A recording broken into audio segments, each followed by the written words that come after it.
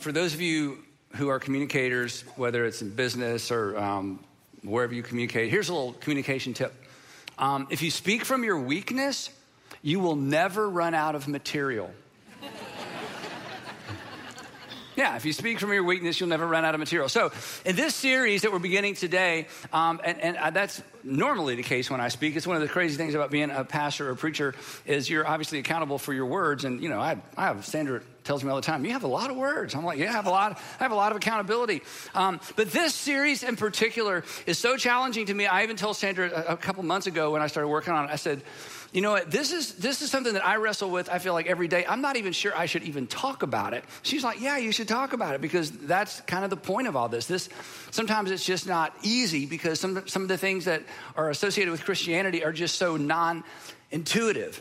So anyway, here's what we're going to talk about for the next few weeks. We're going to talk about a temptation that is only appropriate or only experienced by Christians. So if you're not a Christian or you're not a Jesus follower or you're maybe not religious at all, after today, you may be gladder than ever that you're not. This might be like an anti-evangelism message like, whoa, if that's what it's like, leave me out.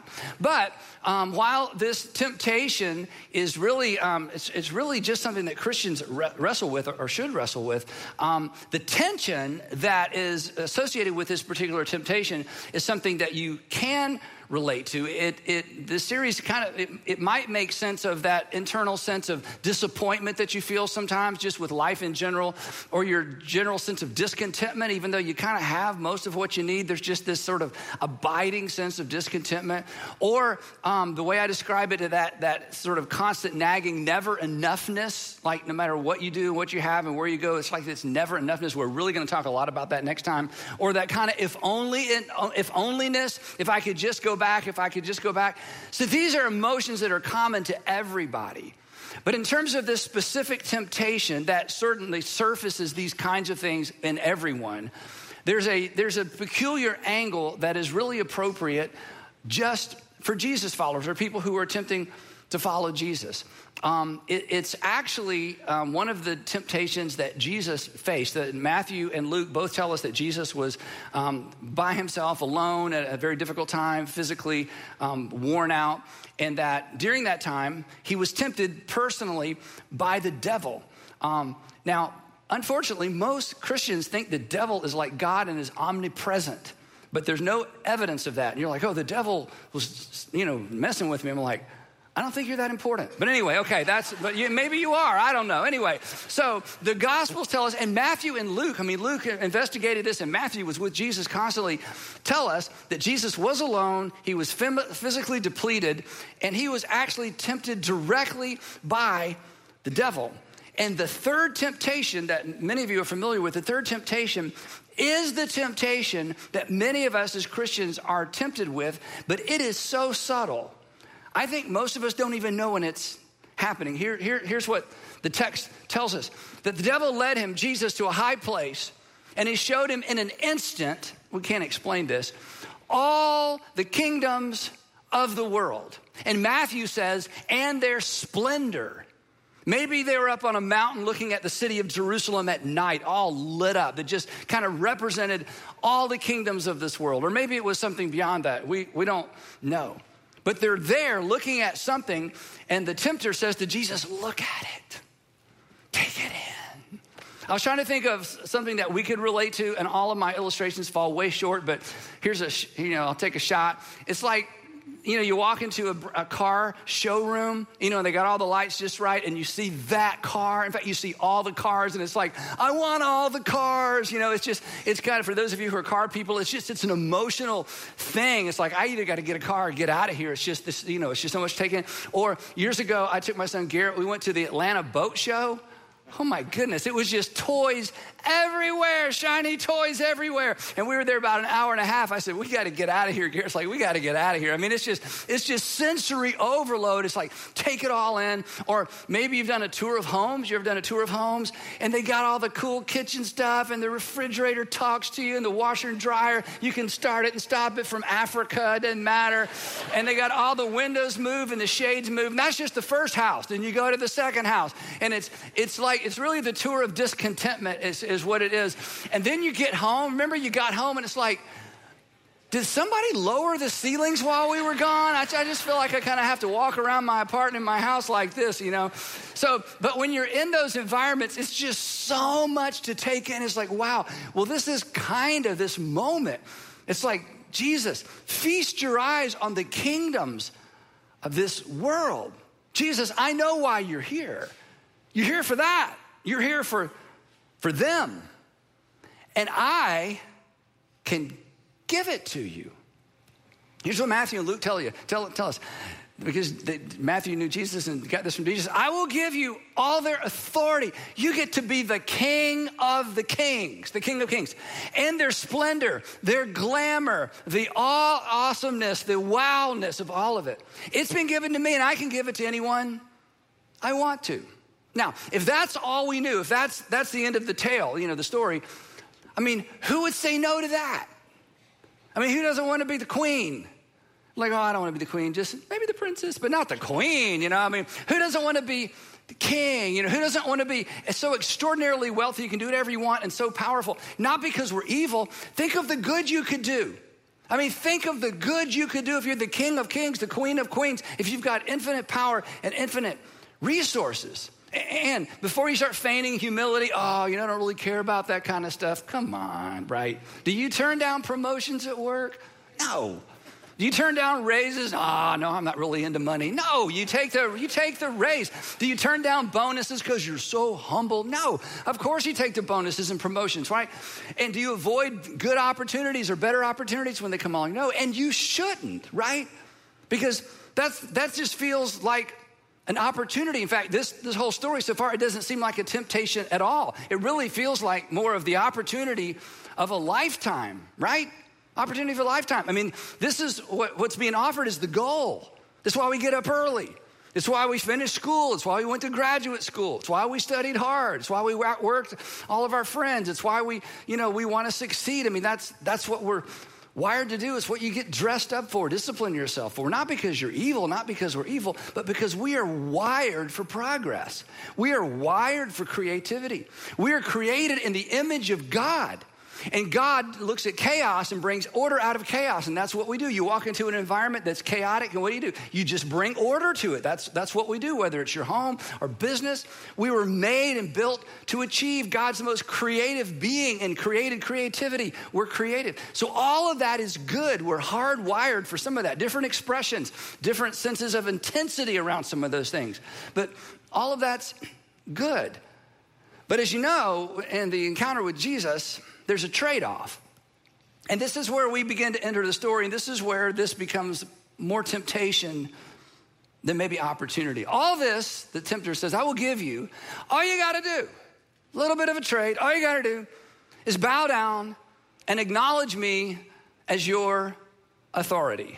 All you got to do is acknowledge that I'm the source of all these good things. You just got to, just for a moment, just acknowledge me as your king. Now, if you're not a Christian or not a theist, you know, I've already lost you. I lost you after my little opening thing about communication because you're like, Andy, silly Christians, there's no such thing as a devil. There's no devil. Come on. There's just what we see and there's what we get. So if there's an opportunity to achieve, if there's an opportunity to excel, if there's an opportunity to win, if there's an opportunity for advancement, it's just that, Andy. It's an opportunity. It's not a temptation. You've lost me. I mean, think about it. I mean, this is true for all of us. We're not tempted to succeed. We're not tempted to achieve. We're supposed to. And if that's not what you do, people wonder, what's the matter with you? Get up off the couch, finish school, go back to school, you know, take the headset off, shut down the game console, you know, go do something with your life. I mean, that's just what we're supposed to do. We're not tempted to be successful. We're tempted to be lazy, right? So the whole thing's a little bit strange. Back to the story with Jesus. So the tempter says, hey, all of this I'll give you. All you got to do is just acknowledge me as the source of all these things and acknowledge me as your king, and boom, you can have them. And you know what happens next. Jesus said, away from me. Away from me. And this is the important part. I don't want what you're offering. You're you're offering the opportunity to rule like every other ruler. You're offering the opportunity to be a king like every other king. You're offering me kingdoms like every other kingdom. And that's not what I came for. In fact, you can't give me what I came for because the world has never seen what I came for. So away from me.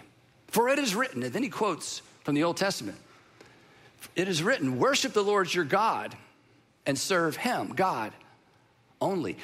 I'm not here to acquire, I'm not here to improve, and I'm not here to recreate more of what already exists. Not my kind of kingdom. Because I'm not that kind of king where might makes right, where the people with the gold determine the rules, where it's all about image management, win, lose, top down. There are good guys and bad guys, and if you're a good guy, you need to destroy and get rid of the bad guys. I'm very familiar with those kinds of kingdoms, not interested. I'm not interested in the all for one and I'm number one approach to anything. It's not why I've come. Now, this is kind of confusing, okay? I said, don't rush ahead. Those of you who are raised in church, don't rush ahead in the story. Just sit in this tension for a minute. It's kind of confusing because what's the alternative? What's the alternative to achievement? What's the alternative to progress, creativity, taking what's chaotic and bringing order? What's the alternative if that's what's being offered and somehow that's a bad thing? I mean, do we just retreat to don't care, don't compete, don't accomplish, C's get degrees, just roll over and let everybody roll over you? Here's the thing. If all there is to this life is what we see, if all there is to this life is this life, then it is in fact a win-lose world. And if all there is to this life is what we see and it's a win-lose world, there is no advantage to losing. If the value system that you work in, the value system you compete in, the value system you go to school in, if the value system that we're all sort of just, dunked into and saturated with everywhere we go, if that's our only option, then we're only left with one good option. That is, we have to strive in order to thrive, and we have to strive in order to survive because it is a win-lose world. And like it or not, there are winners and there are losers, and some people can compete better than other people, and you just got to claw your way to the top and kind of try to stay there and then go to church on Sunday, sing some songs, and ask God to help you stay there or get there. I mean, what are the options? Is there another option? I'm a natural-born striver. My dad was a striver, and that's not a criticism of him or me. I mean, it's just in me. It's in so many of you to strive, right? You were either raised that way, or maybe your father wasn't enough that way, and you thought, I'm not repeating that family history. I'm going to do something, make something of my life. My family's never going to go without, or I'm going to marry into a family where I don't have. You decided I'm going to strive if that's what it takes to survive, because I've seen what happens when you take your foot off the accelerator, or you just hit hard times and you don't know what to do. So there's some of that in all of us. For some of you, it's been a matter of survival, so I'm not even being critical. But is that the only option? Well, here's the good news, and if you've been coming for a while, we say this all the time, but in different ways, there is another option. Jesus, according to Jesus, there's not only another way, there's a better way. He modeled the way. And it is a way I am tempted to abandon and ignore every single day. Because not only does the way of Jesus mitigate against culture and everyone around me and pretty much everything around me, it also strikes up against and flows against my selfish nature, the all about me part of me. But as we say all the time, there's a better way. The way of Jesus is better. The way we say it is following Jesus will make your life better. Following Jesus will make you better at life. It'll make you a better woman. It'll make you a better man, a better husband, a better father, son, daughter, employer, employee. Following Jesus will make your life better. Following Jesus will make you better at life because he offers a completely different way of living that is in a completely different direction. But it is so subtle. It is so not intuitive. It is so against the flow that it's easy to think we're in the stream with Jesus when in fact we're just in the stream with culture, except we wear a cross and we know the songs and we pray that God will help us out-compete and win against everybody that we're competing against and trying to win against. The way of Jesus is better for you, and it's better for the yous around you. And here's the thing, and we're going to go here in week 3 a little bit more, but just a heads up so you don't check out. Following Jesus will not make you less productive. It will make you better productive.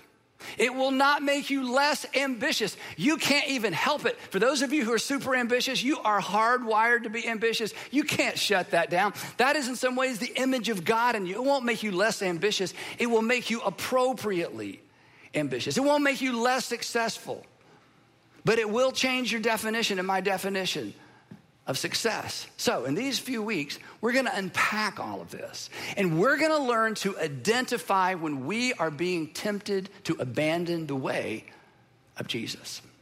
And to get us started, his response to the tempter is actually helpful in terms of where we're going. Remember, here's what he said when he was tempted. He said, no, I don't want the kingdoms of the world. I don't want what you have to offer. Again, I've not come to replicate something. I've come to introduce something brand new. Worship the Lord your God and serve him only. Now, he lifted this from the Old Testament book of Deuteronomy. Deuteronomy is where Moses is giving the nation of Israel a charge, kind of marching orders as they're finally about to enter their new homeland, what we refer to as the promised land. And he's saying, look, when you get in there, you're going to prosper. Don't forget where you came from. Don't forget your roots. Don't forget that once upon a time, you also were slaves. Don't forget where you came from, and don't forget who put you there. Here's the full text that Jesus is referring to. Here's what Moses said to the people. Be careful that you do not forget the Lord, who is the one who brought you out of Egypt. You didn't bring yourself out of Egypt, out of the land of slavery. Don't ever forget that you were a slave one time. And then here's the statement that Jesus lifted out of the text. Fear the Lord your God and serve him only. Don't forget whose and who you are and all that God has done for you. Do not adopt the ways of the nations you are going to be surrounded with. Now, here's something that's so interesting and so confusing sometimes when you read the Bible. In the Old Testament, especially in the years leading up to this moment where Moses sent the people to their promised land, in the years leading up to that, God had out-Pharaoh'd Pharaoh. You know the story about the plagues and all the stuff many of you do. He out-Pharaoh'd Pharaoh. He dipped into the world of the kingdoms of this world, and he humiliated Pharaoh's gods. He destroyed Pharaoh's army. That God literally played by the rules of the kingdoms of this world in order to set the stage for the coming of a kingdom that was nothing like this world. And it was inaugurated by his son, the Christ, the Messiah, the anointed one, King Jesus. And now he's on planet Earth, unfolding what God had been planning all along. A different way of living, a different direction of living with a different set of values that sets people up for a different kind of relationship and a different kind of lived experience. And in Jesus' final temptation, he's actually being tempted or invited or expected to repeat history. Jesus, just take on the kingdoms of this world and let's just keep this thing going. Jesus, this is the way it's always been. This is the way it will always be. You can't change that, and I'll just give it to you if you'll just take it and just fuel what exists. You know, make a few changes here and there. But let's not abandon the entire paradigm. He was tempted like we are to embrace the old ways, the expected way, the win-lose way. But Jesus had come to launch a brand new way, the upside down way, the way of the cross, as the Apostle Paul refers to it, as we're going to refer to it in this series. So Jesus refused the offer. But here's the problem with the way of the cross, and here's the problem with the way of Jesus. Especially in the first century, it was untested.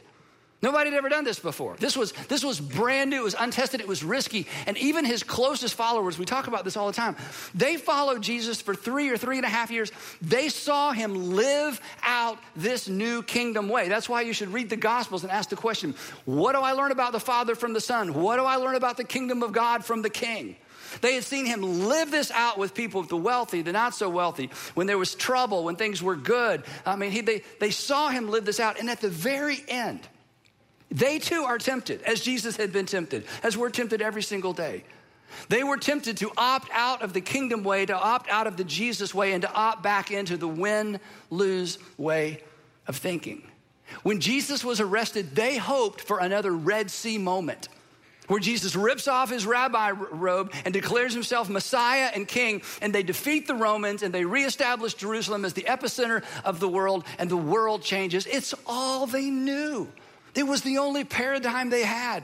And again, of course, they forced Jesus into what existed, but Jesus came to do something brand new, entirely different, to establish a different kind of way of thinking and living. So when Jesus was arrested, they were being tested.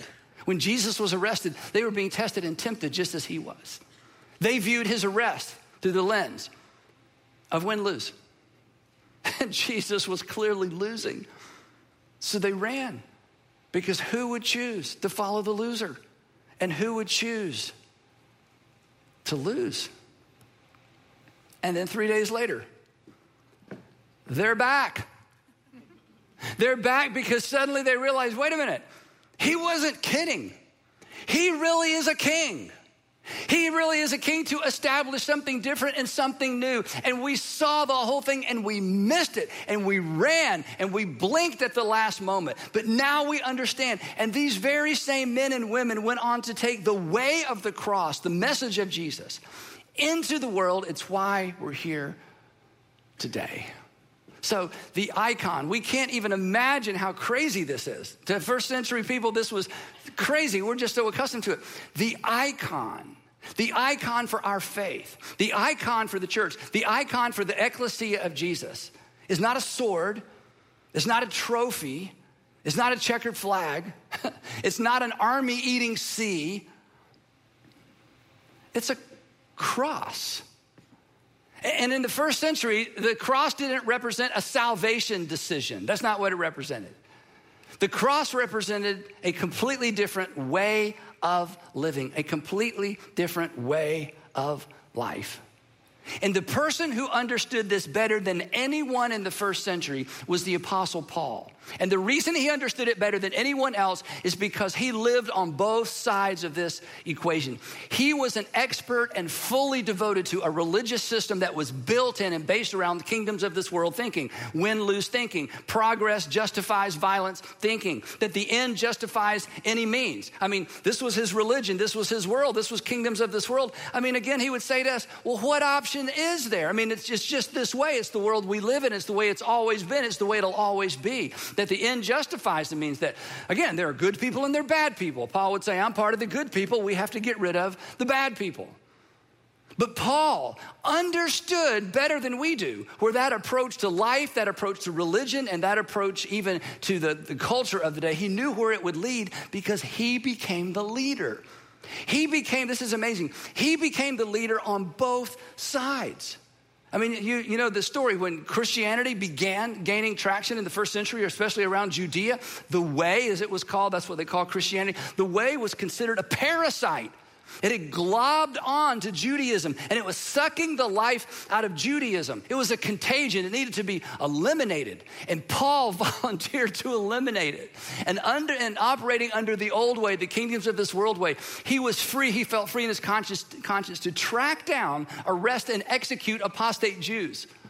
And his unbridled cruelty in his way of thinking was the way of God. This was God's will. He was doing God's work, God's way. No issues of conscience. In fact, when we read about atrocities carried out in the name of Christianity, we're like, how in the world could people do that in the name of Jesus?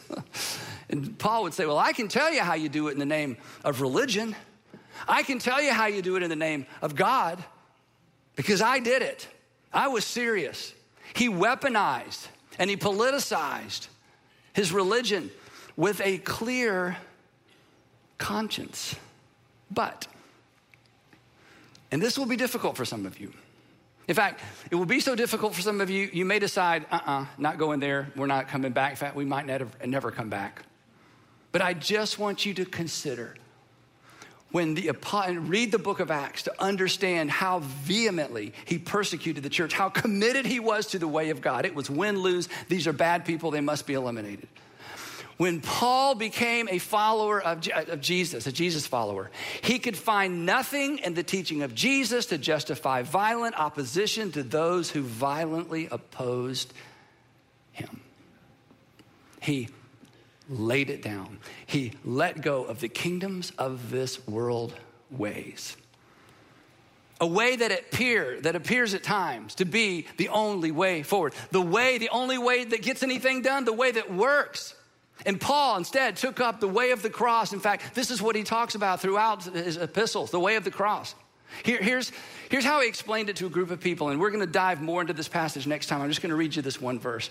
Here's how he explained it to a group of people that really are very similar to us. They were very educated. They were thoughtful. They were into culture. They were into winning. They were into achievement. They lived in a very metropolitan, sophisticated city, Corinth.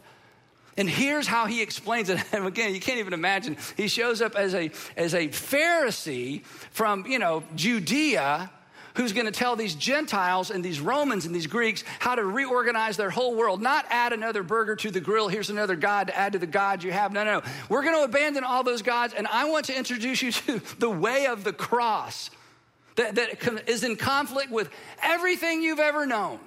How in the world he survived, it's amazing. Here's what he wrote to them as he wrote a letter to them later after he'd been there to establish the church. The king sent me. Now, your English text says Christ, but that's what's so confusing. Christ has become Jesus' last name. No, he's a king. He's a Messiah. Paul writes, the king sent me to preach the good news, but not with wisdom and eloquence. And these were kind of technical terms in that culture to say, I know there's a way that rhetoricians explain things. I'm not doing that. I know there are correct words and there's a correct way to be. I know all about your rhetoric. I know all about your famous speakers. I understand, but I'm not doing that.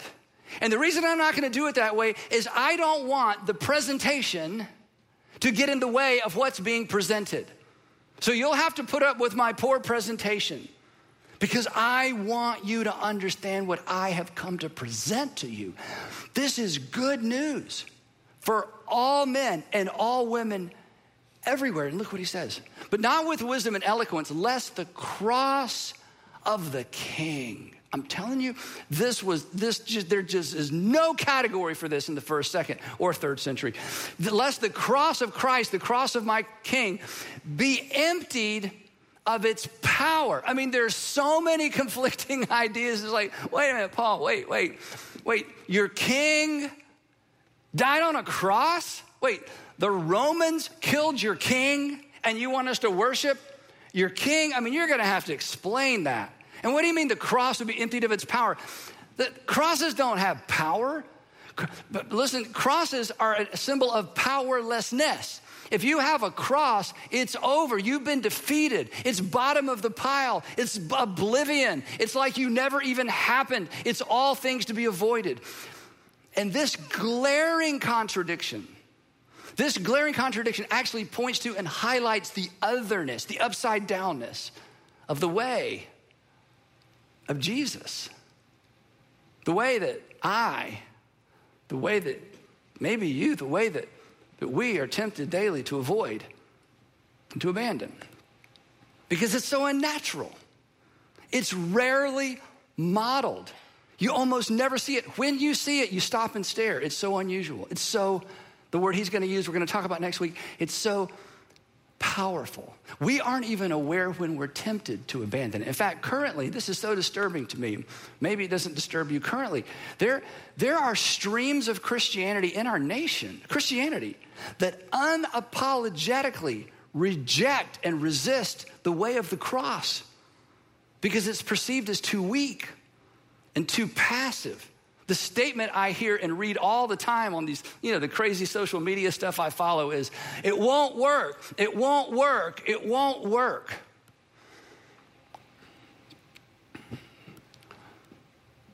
but it did.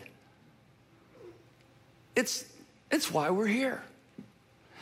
It's why the cross is the global icon for your faith and mine. It's why it's this symbol of suffering and shame, as the old hymn says. The symbol of suffering and shame is our icon. Why? Because it depicts better than anything else from ancient times the otherness, the backwardness, the oppositeness of the message and the way of Jesus. A way of living that's gonna always feel risky and never intuitive. And that's why we're tempted to abandon it every single day. This is why perhaps Jesus made the following statement. Now, when I read you the statement by Jesus, you've heard this before.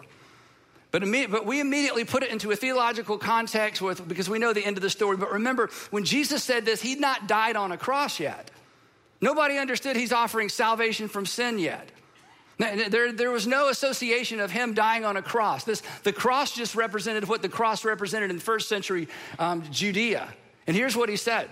He said, whoever, and that would mean me and you and all of us. He said, whoever wants to be my disciple, which is a follower, must deny themselves. That is, you say no to you, and you take up their cross daily and follow me. When he said this, they're like, wait, Jesus, you're a rabbi. Maybe you don't understand how this works. Let me explain what rabbis do. See, rabbis take the Torah that we all agree with, and they explain it in new and different ways so we can apply it in our new culture. Because, you know, us first century people, we're modern people, right? Those ancient people. So we're learning to contextualize Torah. So you can illustrate it, you can teach it, you can apply it, you can re-explain it, you can tell stories about it. But you got to kind of stay with the party line. You kind of got to go with the flow. Take up a cross and follow you. That sounds like you're going to move in the complete opposite direction. Yes. And you're going to have to deny yourself in order to do this. And he says, daily. Why daily? Because every day I'm tempted to opt for the kingdoms of this world approach to everything. Every time something doesn't go my way, every time somebody disagrees with me, every time somebody hurts my feelings or says something bad about you, or every time every single day. Because I want to win, and I want to come out on top, and I want to look good. In fact, I want to leverage my humility to look good. Oh, that was amazing the way you responded to that. Yeah, I was humble, that's me, you know. I mean, it's just in me, it's in you, right? And the cross, and when he said this had nothing to do with dying for anybody's sin. God's not asking you to die for anybody's sin. He's asking you and he's calling me to live in a completely different direction. So, wrapping up this first episode, I want to try to bring this down to our real world. Because for some of you, it's like, yes, finally. For others of you, it's like, that is so scary. Others of you, it's like, I really don't even know what you're talking about. You've kept my interest, but I still don't even know what you're talking about. So here's what I want to do. I'm going to give you a little bit of homework to make this practical. I want to encourage you or challenge you. And the thing is, if you're not a Christian, you should play along with this. It's not going to hurt anything, okay? Just think about this. I want to challenge you to take a question with you into this next week, okay? I don't want you to act on it. It's too early, okay? It's too risky, honestly. I don't want you to act on it. I just want you to consider it. And this is, I got to say this for somebody, some people in the room or some people listening. This is for you personally. This is not for the future of the United States of America or, you know, Russian U.S. policy or what's going on in Ukraine or what about the Second World War? Just don't go there. This is for you personally. And I want to say this. I'm not asking or suggesting that you step back into a toxic relationship. This isn't that. Or that you stay in a toxic relationship or a dangerous relationship. This isn't that. So take those extremes off the table. Otherwise, you're going to talk yourself out of trying this. And this is for you personally. This week, anytime there's a disagreement or a conflict at home, it could be simple. It could be, I had that first. Well, I had it first. I got there first. No, you got there first. You know, whatever it is. I want you at home, at school, wherever you are, to just ask yourself silently in that point of tension, what would choosing to lose look like in this situation? What would it look like if I just let the other person win? What would it look like to let them go first even though I was here first? What would it look like to just let them take credit even though it really, the credit doesn't belong to them? What would it look like to just defer to them? What would it look like in this situation to choose to let them win? And think about this. There is a big difference. There's a big difference between losing and choosing to lose. Choosing to lose does not make you a loser. Choosing to lose may make you more like your Savior. And here's why.